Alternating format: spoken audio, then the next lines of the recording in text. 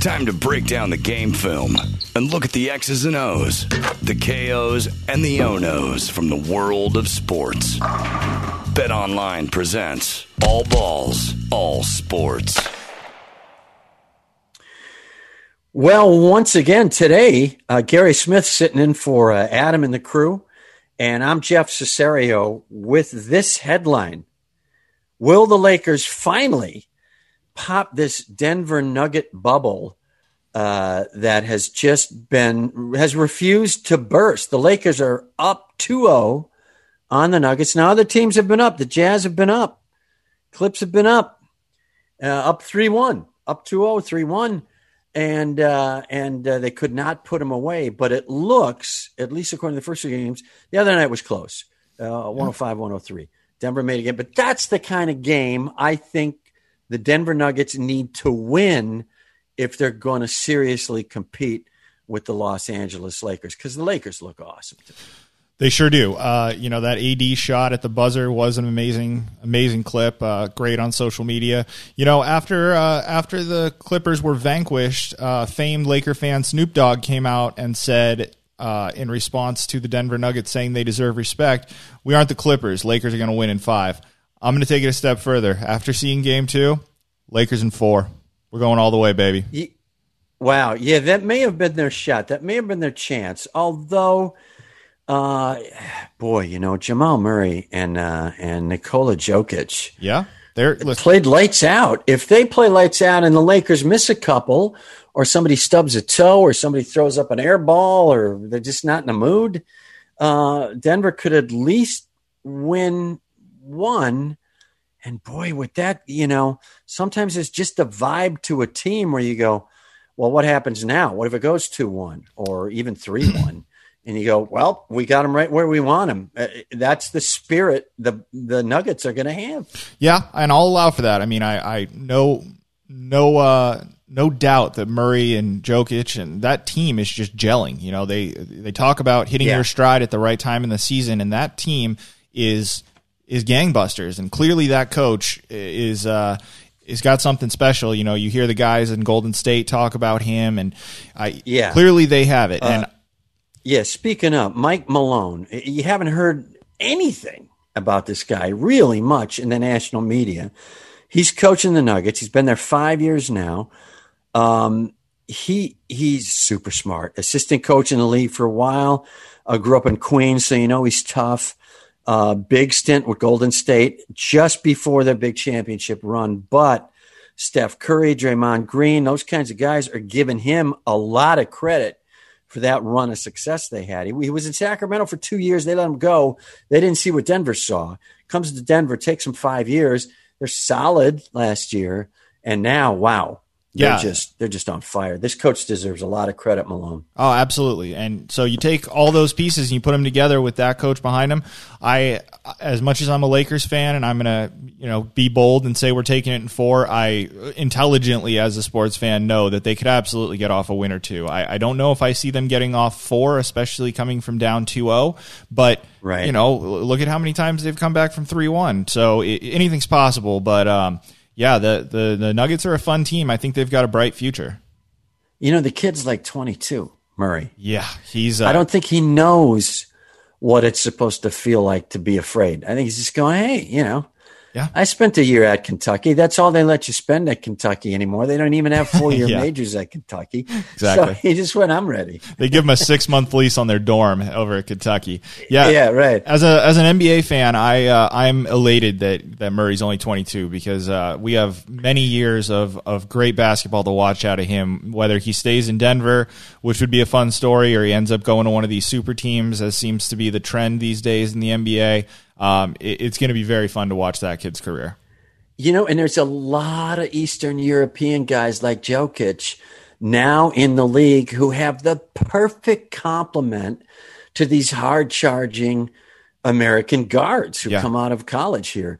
It's perfect. I don't know what they're doing in Europe, but the game they're playing is all these little soft touch hooks, and he can come in hard when he has to, but he doesn't want to. He'd prefer to lob a 24-footer and have it just hit nothing but net. These guys have touch like nobody's business. Like Ernie DeGregorio, you got to go back to guys like that, who just have the, Pete Maravich, just not all net, just all touch. And yet they're 7-1. It's crazy. They're all over the league. Well, yeah, like you said, I mean, they've got the touch of a point guard, but they've got the size to be able to post up Shaq, which is, I mean, it's just crazy. They play with this finesse that we used to see out of shooting guards, but then they can throw a body when they need to. And I wouldn't want to be on the wrong end of Jokic's attitude. If that guy gets angry with you, you're going to have a long distance down to that hardwood floor. I believe they're droids. I think Russia's behind the whole thing. I don't know what the mechanics are. I don't know what the computerization is. Anyway, let's move on. MMA. Here's something we haven't covered yet. Yeah. Former Bellator MMA lightweight champ Michael Chandler has signed an exclusive contract with UFC, as opposed to Bellator, and will serve as a potential backup to the highly anticipated lightweight title fight in October, the UFC title fight. Sure, between Khabib and Nurmagomedov. You see a lot more. You watch a lot more of this than I do. I mean, I just watch this and go, holy smokes. It's everything short of a knife. It's amazing to me. But this is a big deal because this is like the number one dude, essentially, from the other league coming over, going to bide his time if he has to, but he's ready to go. Absolutely. So, yes, you're right. I do like the MMA quite a bit. I watch as much of it as I can.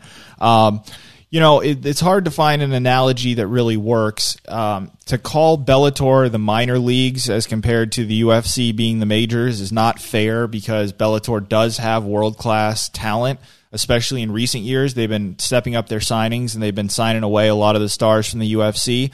But it is undeniable that the UFC is where all the depth is. So are there top guys in Bellator, the champions in Bellator, who could fight the champions in the UFC and have very competitive, fun fights? Absolutely. But the difference is that in the UFC, those champions don't usually stay champions for long because there's 10 or 15 killers behind them working their way up the ranks. And every time they have a title fight, you're putting a lot on the line. Michael Chandler. The October fight is who and who? So that one is Khabib Nurmagomedov, who most famously, for most people probably, it was the last guy to beat Conor McGregor. Since then, he's 29-0. He's an absolute phenom. He on the internet has probably got the most fame for the videos of him as a child when his father would have him wrestling a bear at age 9 years old. That's fun stuff. But he's just fortunately referred to as just Khabib. Yes, yeah. Most people try to avoid his last name.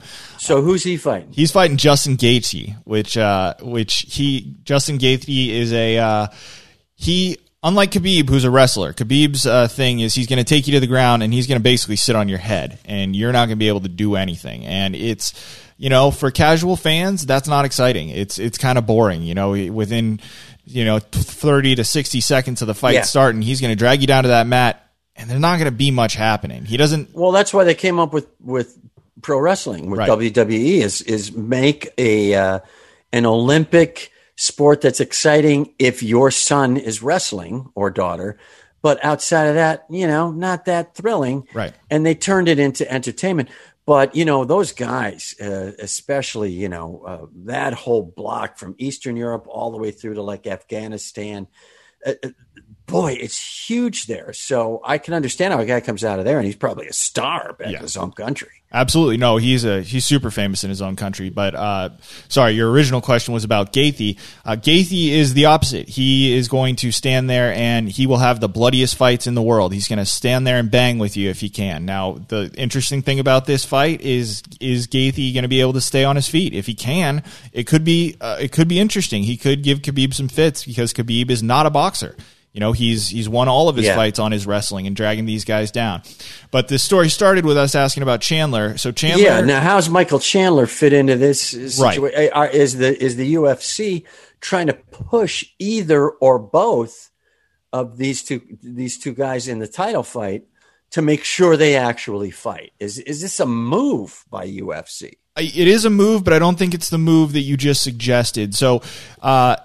Michael Chandler, back to my early back to my early analogy, Michael Chandler is one of these all-time Bellator champions who could come over and fight the champion in the UFC. I mean, he is that high-quality caliber. He has been a Bellator champion forever. So when he came over to the UFC, I think what they're doing is they're installing him as the backup just in case one of these guys gets injured, because that is the wrinkle in MMA is these guys do get injured. You know, they're training for the fights. They're getting ready. Right. You tear an ACL, you trip, something happens. It happens all the time. So I think what they're doing is they're basically putting Michael Chandler there, and they're saying, look, in the unlikely event that one of these two guys gets injured, don't worry, fans. You can still buy this pay-per-view because we've got this other guy who you've been waiting to see in the UFC for a decade. He's going to step right in no matter which one of them gets hurt, and he'll fight for the title. It's a protection of their pay-per-view buys, and Michael Chandler absolutely deserves to fight for a title quickly. So even if that doesn't happen, no one gets injured, Chandler will be fighting for a title, I would say, definitely within a year. Well, I tell you, the way I would train is to just go into a biker bar and say, I really don't like bikes. See what happens. That's how you train for that. Let's go to the NHL because nobody else is. Yeah. Nobody anywhere is talking about the NHL. You got the Stanley Cup, started with 24 teams. They're down to only 2 left. They're in a bubble in Edmonton, Alberta. Yes, this is the plot of the next Hunger Games. It's of all the sports, Gary, that I would have cut some slack for packing it in because of the pandemic, it would have been hockey. Hockey would have gone, mazel tov. Just take the year off, start again next year. We understand it.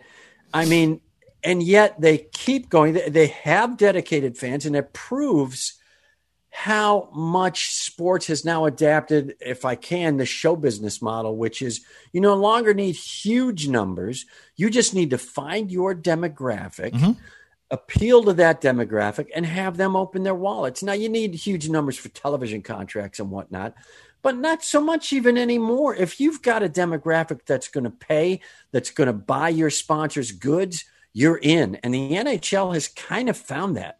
Incidentally, it's the Dallas Stars and Tampa Bay Lightning tied 1-1. But honestly, I had to dig under like Major League Lacrosse results to find that. But they don't care. They're firing away on all cylinders, and NBC seems happy with the television contract. Yeah, and you're right. To your point, when you go on ESPN, you got to click that ... after the other sports, and then it's 8th down on the sub list. But I got to be honest. I think that the NHL did their bubble very well. I like the way it looks. I was an NHL fan as a kid. Hockey was the sport I played, so I was a big NHL fan. And in my 20s, I sort of fell off. They had a few labor issues, and it's just I would catch it every now and then.